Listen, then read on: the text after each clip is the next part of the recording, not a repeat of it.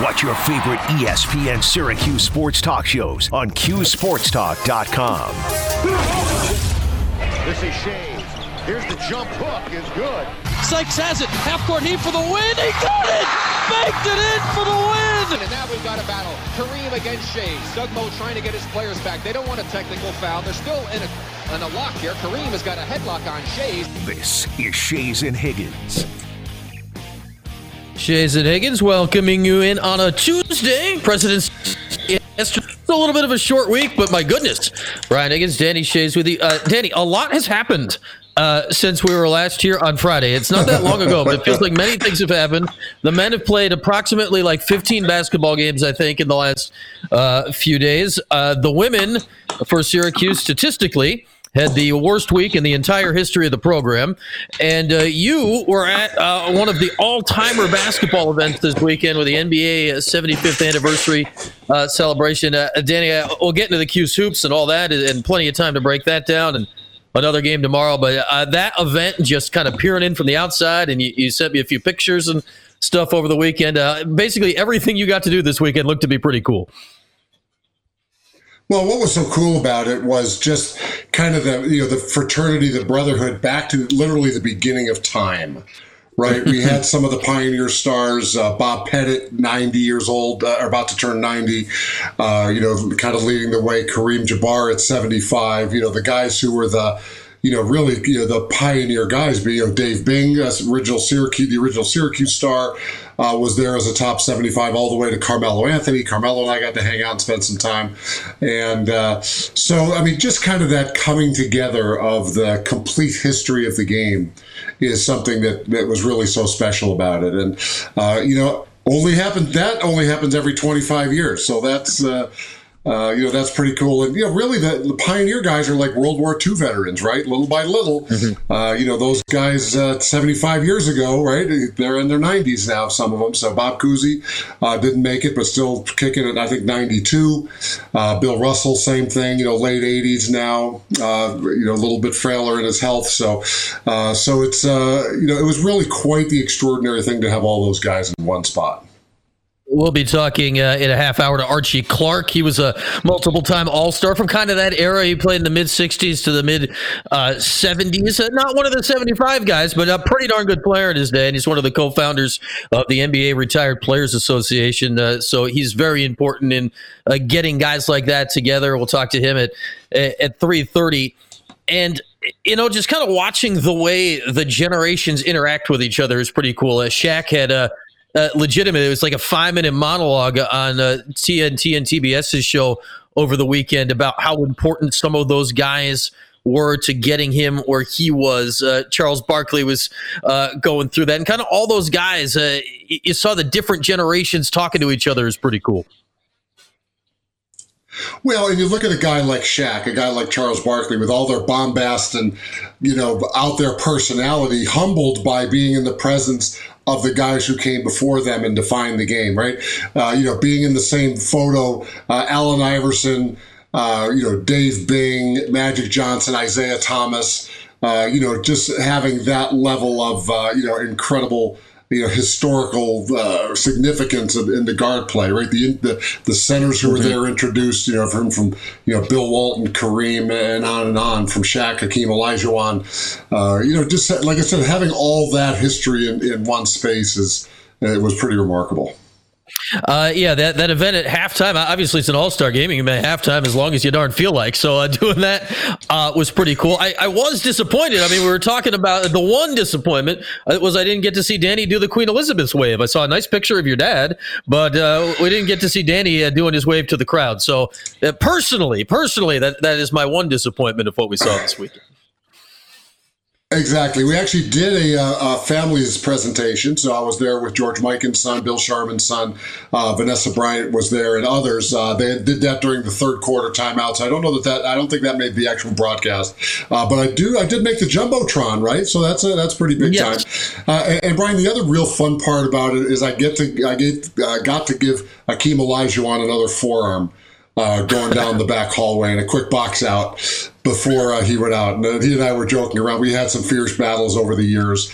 And I told him I still had a couple of those big forearms ready for him. So he said he was still hurting from the last one I gave him in '99. So, but Patrick Ewing was there. Pat and I got to hoot and holler around a little bit. It's funny how the Georgetown guys we actually talk now. Where back in the day that would have been forbidden. Especially from the John Thompson side.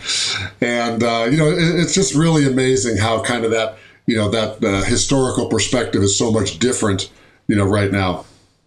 Yeah, it was fun watching it. Like some of those guys, I remember Hakeem's walking out there, and I'm like, I bet Hakeem could do 10 minutes still. Then you see the Admiral walk out. I'm like, I think David Robinson could still start and put in like 40 minutes going up and down the court. Like you might want to steer clear of him with the forearms because, he still looks like he just came out of the Navy. It's unbelievable. Exactly. Some of the, and some of the guys we used to battle against, now we laugh about it. Back then, obviously, it was serious business. But as a matter of fact, the opening clip of Kareem and I getting into the headlock fight during the playoffs, we were joking about that the other day too. So he's got his 75th birthday coming up, so he's planning the big celebration in April.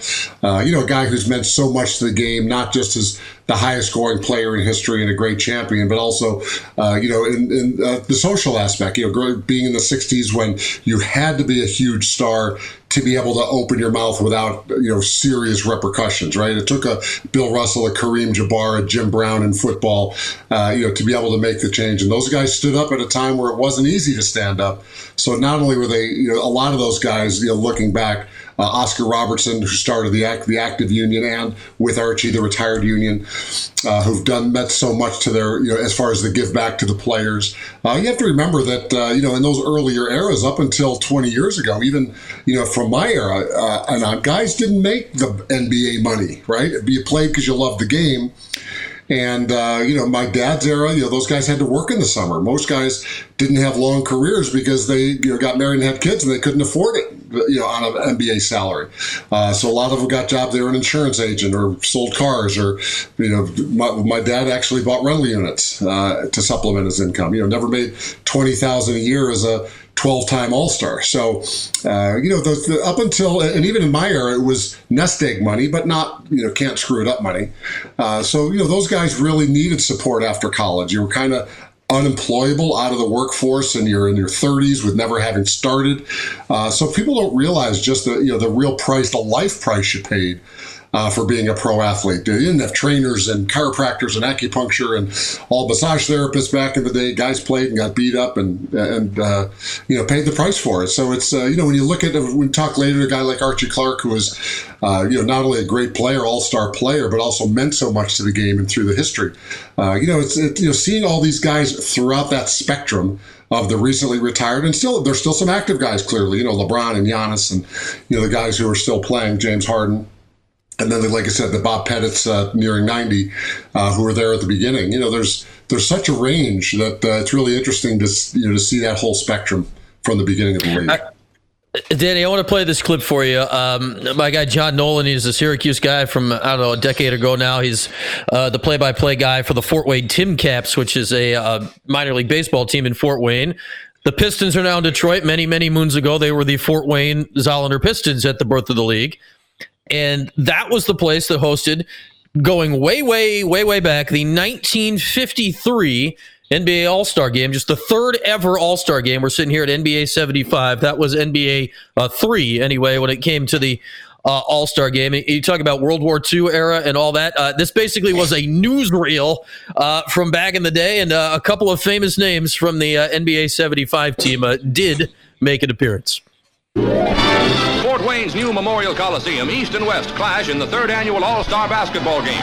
West 6'10" George Mikan misses on a basket, and teammate Vern Mickelson makes the score. Now it's East's ball. East has won 2 previous national titles and is winning now. McCauley misses, but Shays is right there to rack up the basket. 10,000 see West take the ball, and it's a beauty by Bob Wanzer as West makes a fighting bid to upset Eastern domination on the court. West is moving up the scoreboard. Watch this razzle-dazzle involving George Mikan, number 99. It leads up to a basket by Mikan, who's voted the All-Star's most valuable player. So the only thing, Danny, that missing was a push for war bonds and telling people about victory gardens, I think. But your dad was hitting the offensive glass.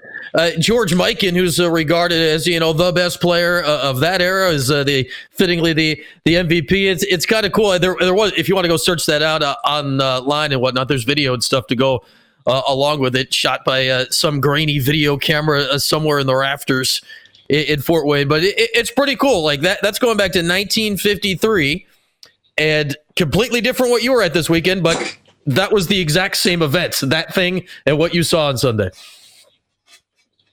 Well, some quickie All-Star history, Brian. The first All-Star game was 51. As you know, they officially say the league was founded in 46. I think really 49 when the National Basketball Association was coined. It was the BAA, the Basketball Association of America, and the NBL, the National Basketball League, until 49 when they merged. But the first All-Star game was in 51. It was held in Boston because the owner of the Celtics at the time was the only one wealthy enough to absorb a loss if it bombed. Nobody knew if anyone was going to come. So he volunteered to host it because, like I said, he could afford a loss. And they have stories of him and the commissioner, Maurice Podoloff, actually standing at the turnstiles counting people as they came in. And when they hit a certain number, they go, okay, we broke even. Then they could go enjoy the game. That's how fledgling it was back in the day. And for my dad's 80th birthday, the league sent a highlight reel. And it was Marty Glickman, right, the famous voice back then, doing the old Converse movie reel. Again, you older people would maybe remember some of those. And he goes, here we are at the Boston Garden, the opening tip, Cousy DeShays, and he scores. And we went, wait a second, was that the first basket in NBA All-Star history? And I went to my dad. I said, I think he scored the first basket in All-Star history. He goes, no, what are you talking about? I actually had to show him the reel. He didn't even know. The league had never put it together. And so that's how we found out he actually scored the first basket in All-Star history. And that year was 2011. The All-Star, it was the 60th All-Star game in LA, and they showed the clip, and my dad got a nice ovation. It was an awesome moment for him. But literally, that's how the league found out that he had scored the first basket in All-Star history. Okay, that's pretty cool. So that's going way back to 51. Then you're there all weekend long this weekend. You get to the game on Sunday night, and Steph Curry did things that did not exist in the first All-Star game or in many All-Star games. I mean, what he hit, 16 threes. He was shooting from here. I mean, it was crazy. He wasn't even watching the ball. And that had to be fun to see in person, Denny. I mean, we all know what he can do, but when he goes full nuclear like that, even in a game where he's not being guarded, that is unlike anything in the sport. Well, what happened was guys were getting pissed off. He must have made like 8 in a row in the third quarter. I mean, and as you mentioned, the three-point line was not a factor in where he released it from. And there was one he shoots from the corner, and while the ball's in the air, he turns around, starts talking to the people in the fans, hears the cheer, and goes, "Oh, I guess it went in." And then he runs back on defense, right? I mean, really playing up to the crowd. But after 8 in a row, guys were like going, "Dude, okay, I love you, but I'm guarding your ass from now on." And if you notice, it tightened up a little bit. So I think he missed his last 5 at the end, and it was still 16 for 27. So he was like 16 for 21 or 2 at that point. I mean, I don't care who you're shooting it from. That's some serious shooting. Yeah, if he had hit one more down the stretch, it would have ended the game the way they were playing it with the Elam ending, and LeBron hit that crazy fadeaway to kind of fittingly end it in Cleveland. But 2, he would have set the All-Star single-game scoring record. I think it was Giannis a couple of years ago put up, 51? So he needed one more 3 to do that, and it didn't drop. So LeBron was trying to get it for him for a few plays, and that said, enough of this, I'm going to go win the game. So that was kind of fun to watch on Sunday night.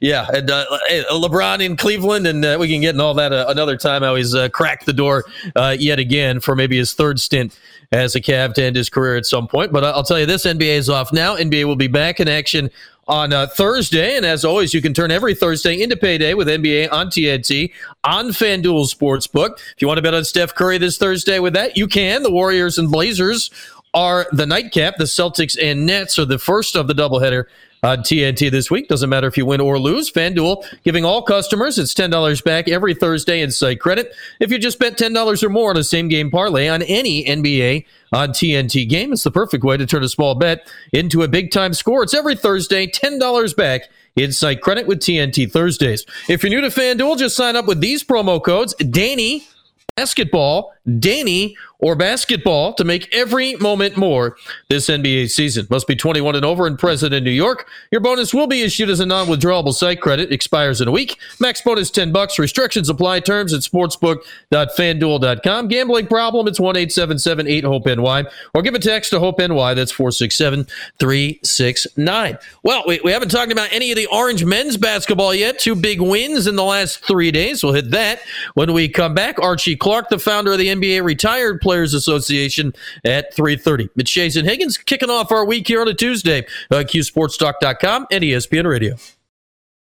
ESPN 97.7 and 100.1. Watch live on QSportsTalk.com. This is Shays and Higgins. Rolling along here, Shays and Higgins. Hope everybody enjoyed the long weekend. Wrapping up the All-Star festivities on Sunday night. Danny was out there to help celebrate his dad being part of the NBA 75th anniversary team. So lots of cool events going on with that. And then Danny kind of bookending the weekend, Saturday and yesterday. How about 2 more wins for Syracuse basketball? Easy as you please on Saturday against Boston College. Whatever the opposite of that was last night, I don't know how they won that game.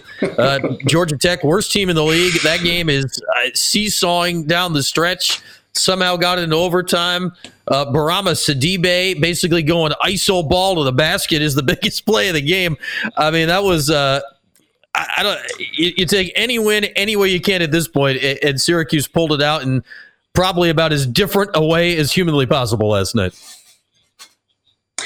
Well, I think, clearly Boston College game, as you and I talked earlier, they controlled the game beginning to end, which they needed. Good win there. Georgia Tech, I think the only way you can describe it is dodged a bullet. I mean, they, just like Wake Forest, had the ball, had possession with the lead, dribbled the ball off Buddy's leg when it got knocked away, turned it over, gave him, 4 open, I would say open looks, but makeable looks at the rim the last 15 seconds.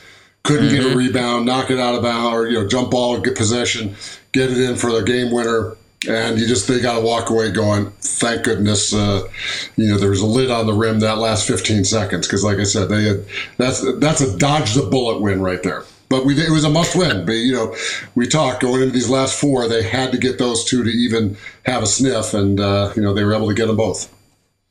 Yeah, we talked about. It's 8 games ago now. It started this stretch of the quote unquote easier games. Then you dump the first one of it to Pittsburgh, but now you won 6 out of 7, and it sets up this last stretch, which is, and you couldn't have really predicted it at the beginning of the season outside of the Duke and Carolina part of it, but it now sets up a stretch of you're playing the top 4 teams in the league to end the regular season. So this is going to be a bear of a stretch coming up here late in the game. I just couldn't believe, Danny, that last plays, whatever you want to call it, of overtime. It's like, okay, Georgia Tech has the ball. They're down 1. You don't really hold for 1, but generally the hope is you get up a shot and maybe have time for a putback. So, you're half looking at the clock and you'd say, okay, the first shot goes up and a rebound is second shot. And then I look at the clock. I'm like, there's 7 seconds left. A third shot, ball's out of bounds. I'm like, oh my goodness, how is there this much time left in the game? The game refused to end there in the last 15 seconds. Well, when you look at that whole last-minute stretch, right, Georgia Tech has the ball and then gets a shot clock violation. They don't even get a shot off, right? And we thought, that was the end of the game right there. Cuse brings it up. Buddy gets trapped at half court, gets the ball slapped out and off his leg. Initially goes to us, and then refs reviewed it, saw that it didn't bounce off the G-Tech player. So we give it back to him. Again, reminiscent of Wake, where we had the ball at the end with the lead and couldn't close out. This one, though, you're right, it worked for us. 4 misses to end it, and definitely dodged a bullet game there. But let's talk quickly the Barama Sidibe factor. We talked about a guy who was a veteran presence, even though he hadn't played in a while. Right, was a starter for this team for 2 years. Right, so clearly knows the game and.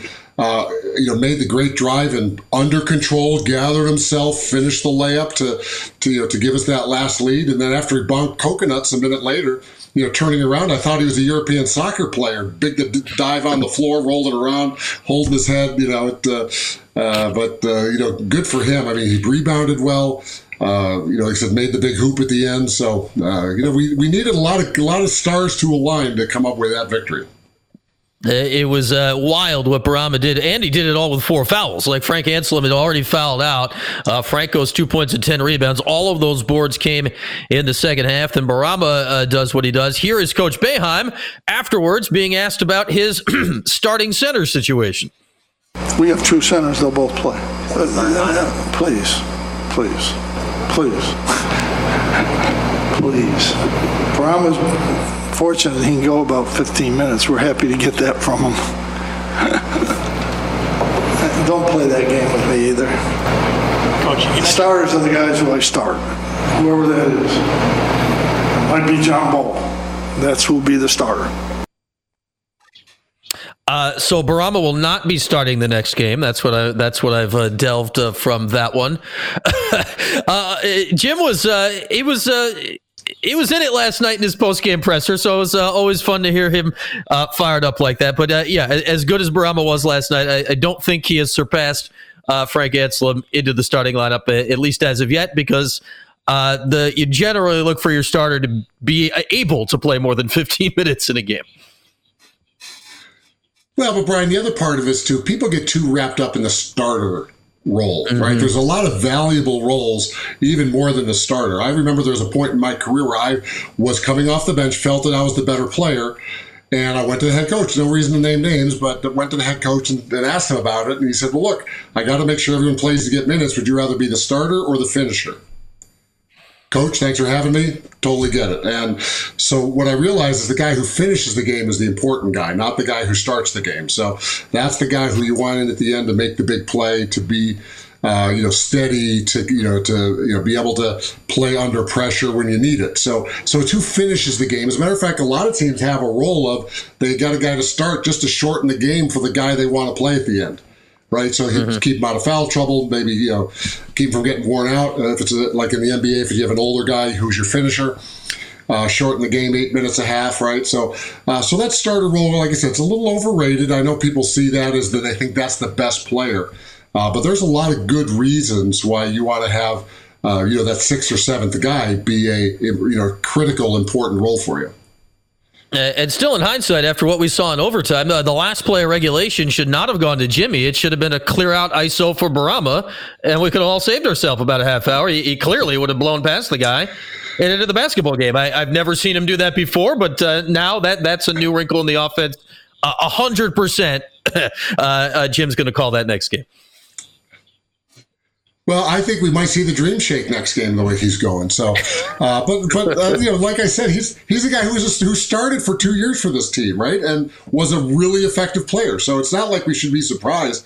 I think the big question was just would he have, enough, physical strength to play on that high level, and clearly he's shown that, for stretches, he can give you that, which is again ironic that the one spot we have unlimited depth at is the 5, when this is a team that's always been a guard-centered program. So, ironically, that we can go 4 deep at the center spot. So shout out to Bourama. I mean, with everything he's been through the last couple of years and the injury upon injury to his knees, to be able to pull that out when needed last night was really cool to watch, because he made the one big play on offense. He was making some really important plays on defense. He was all over the court on that shot clock violation play Danny was talking about, kind of on the second to last play on defense in the overtime. So a big one last night for Bourama. Right now, let's hit a break. When we come back, we'll get back to what we were talking about before, the All-Star Weekend, the big celebration in Cleveland. The founder of the NBA Retired Players Association, he is Archie Clark. He will join us when we come back. It's Shays and Higgins here today on QSportsTalk.com and ESPN Radio. Watch your favorite ESPN Syracuse sports talk shows on QSportsTalk.com. This is Shays and Higgins. Ryan Higgins, Danny Shays, talking hoops in the Q's on a Tuesday. Put a little bow on the weekend. 2 more wins for the Orange, having won 6 and 7. But right now we're going to go back to what Danny and I were kind of talking about to begin the show, the great All-Star Weekend festivities in Cleveland this past weekend, the 75th anniversary team of the NBA, all in one place for the most part and being honored on the court at halftime of the All-Star game. And for that, we bring on now Archie Clark. He's one of the founders of the NBA Retired Players Association.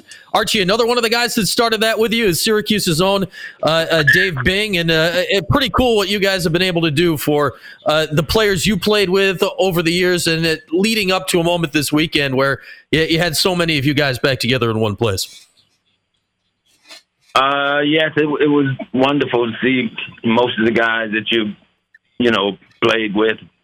It was a good event, and of course, I'm happy to be able to continue to be there with a lot of the guys on, especially an All-Star weekend. Hey Archie, how you doing? And Danny here. And for those of you got to look Archie up. One of the all-time great guys, two-time All-Star. But not only that, has made a huge impact on the game. I mean, starting the Retired Players Association, and we'll let him talk in a minute about all the good he's done for players over the years on top of being a great player himself. But really the highlight of the weekend, of All-Star Weekend, is the Legends Brunch. And that is where, although this year converted to the Legends Awards, and this is when all the retired players get together, honor some of the past greats for community service, for other legend awards. And, really all started with a group of influential players, like I said, including Dave Bing, Oscar Robertson, Dave Cowens, guys who, not were just great all-star players, but also great guys to give back to both the community and to their brethren, their teammates. So, Archie, tell me about what it was like at the beginning when the Retired Players Association was being formed. Well, Danny, initially, I thought that the retired players should be able to be part of the Active Players Association. And I went to Larry Fleischer, who was the executive director at that particular time, and asked if we, as retired players, could be part of the Players Association. He told me that the bylaws would not allow it. And so I ended up going to a convention, and it was a Democratic convention, state convention, and I saw the UAW retirees and how influential they were in terms of their collective bargaining with the auto industry. And that gave me an idea that, wait a minute, maybe we should have a Retired Players Association. So I went back to Larry and said to him, what about a Retired Players Association? He said, well, Archie, I'll help you with that. He said, I think that All-Star Saturday, the revenue from All-Star Saturday could help fund that type of organization. He said, David Stearns, and he had a good relationship, and that he would approach David Stearns with that particular idea. After he approached David Stearns with that idea, he came back to me and said, Archie, David Stearns doesn't want to do that. And so I got with Oscar and Dave Bing, and I asked Larry, would he set up a meeting for us? And he did. So we went and met with David Stern, and David said, no, he's not going to do that. What he's going to do is that those proceeds are going to go to a Legends Foundation that would be targeted to help retired players. And that he thought Oscar, David, Bing, and myself, why don't we be on that board to help administer those funds? And so we did. And then Larry Fleischer passed away, and Charlie Grantham became the executive director. So I approached Charlie Grantham with that same question: why couldn't we be part of the Players Association? Well, he didn't answer that question, but he also knew that we were trying to start a Retired Players Association, and he said to me, he said he would help us with that. He had a friend who was an attorney at Ropes and Gray, and that he would ask him if he could help us form the organizations. And so, but he said, Archie, the three of you guys got to get some white players involved. Oscar went and talked to Dave Cowens. Dave Bing went and talked to Dave DeBusschere. Well, coming from my background, I didn't have any rapport with any of the white players at that particular time. So as a result, the five of us got together as opposed to possibly six could have gotten together. And the five of us in 1992 put up $1,000 each and gave it to Dennis Coleman, who was the attorney, and to finance the start of the Retired Players Association. That's how we started. It's amazing because over the years, a lot of young fans think that the NBA was paying $100 million from the beginning, right? They don't realize that the early players played for peanuts, really didn't even make enough to have long careers, because when they got married and had kids, the salaries didn't cover. Your generation, even through the 80s, that it was still just enough to get along money, but not what they see today. And so the work you've done for the former players and everything from pension benefits to health insurance to just other kinds of support, especially we talked about the health side, has been invaluable to these guys. And it's also made a huge connection here with the public. Well, our initial thought was that the organization would help some of the former players at that particular time who didn't have any pension benefit. And at the same time, we also thought that we could raise enough money if all the retired players who had commercial value, we could put together the organization that could command a certain amount of money in the marketplace, and we could finance a healthcare program. That did not pan out, but I have to say that David Stern, along with the PA, they put together a healthcare program for us, a fantastic health program that they financed for retired players. So we're very grateful for that. And Adam Silver said that if not for the Retired Players Association, we probably not have a healthcare program for retired players at this time. Exactly. A lot of fans maybe will remember, how the NFL has handled it. They've had so many lawsuits over healthcare, concussions, et cetera. The NBA, a lot of it has to do with your leadership. Obviously Dave Bing, who's familiar here, and Oscar, all five of you. Of course, Dave DeBusschere unfortunately passed a few years ago. But to have that type of influence has been huge. Now, from the social side, right, at NBA All-Star Weekend, we started with just a small association meeting years ago, and it's grown to one of the real highlights. What used to be the Legends Brunch, of course, with COVID this year, they had an award ceremony. How gratifying is it for you to see that in action now? Well, I'm totally gratified, Danny. Actually, the Legends Brunch was started by Mel Davis. We started the Legends Brunch. And David Stern, he saw the importance of that type of event, and it has really expanded. Of course, we started in a small ballroom, but now it's at a convention center, and it's like one of the highlights of the weekend. And it was started by, like I said, one of our former players, who at that time, Mel Davis, was our CEO of our organization. And David saw that a brunch like that, getting some of their sponsors and their kids to come to an event like that was very valuable for the NBA itself. So we're thrilled that it has expanded to what it is today. And I like to say that Mel Davis, one of our retired players, is responsible for that.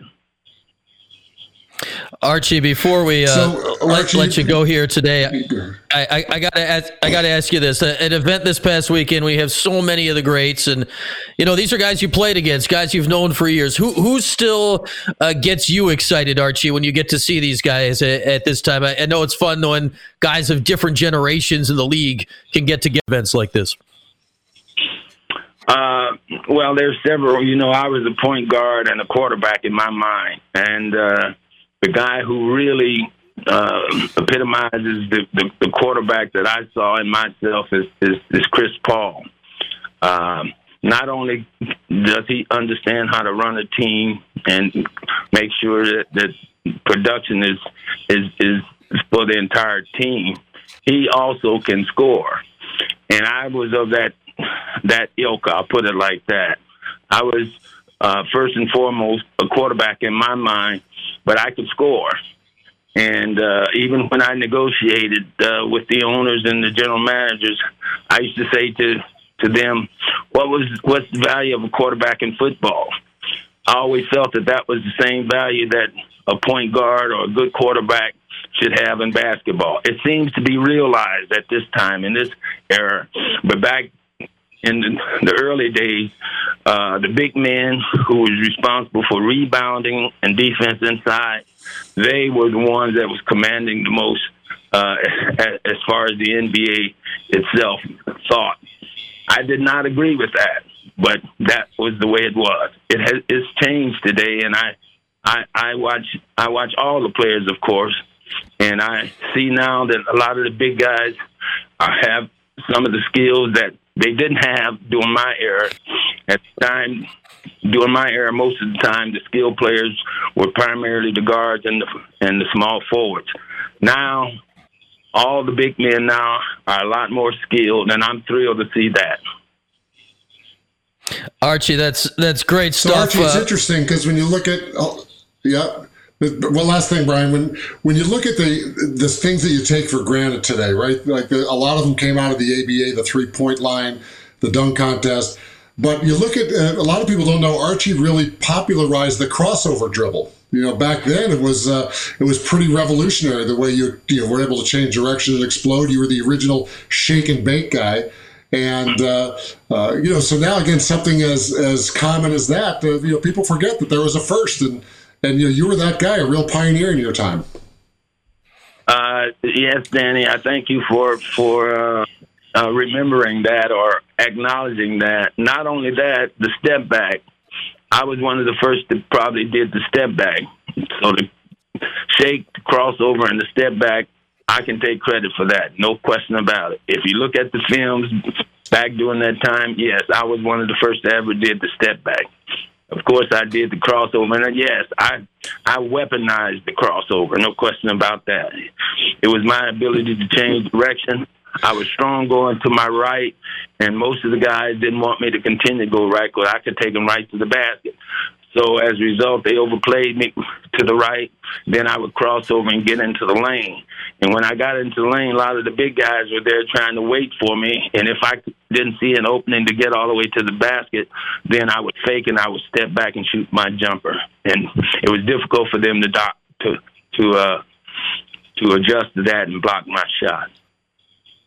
I love that, Archie. You weaponized it. I love the way you describe it. That really brings it to life there. And thanks so much for the history lesson of how far it's come here in the league today. We really appreciate it for a few minutes.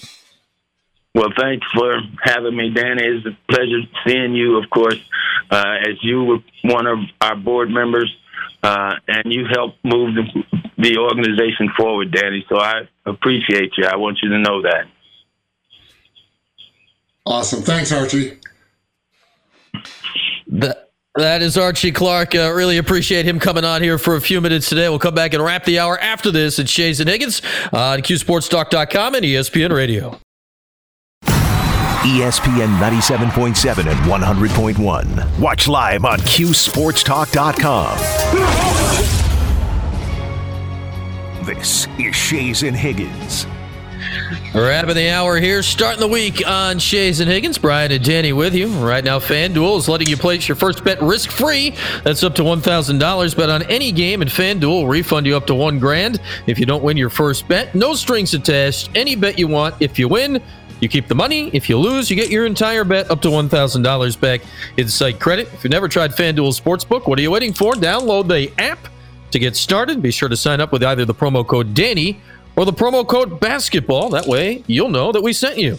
It's FanDuel Sportsbook. Promo codes are Danny or basketball. Must be 21 and over and present in New York. First online real money wager only. Refund issued as a non-withdrawable site credit. Expires a week. Restrictions apply. Terms at sportsbook.fanduel.com. Gambling problem? It's 1-877-8-HOPE-NY in New York. And Danley, last few seconds here. Win last night. And, man, it's not getting any easier on the road at Notre Dame here tomorrow. Well, but we're still in it, right? I mean, early in the year, we were wondering if we were going to make it this far and, even have they got 4 tough games. Hey, Carolina's been up and down.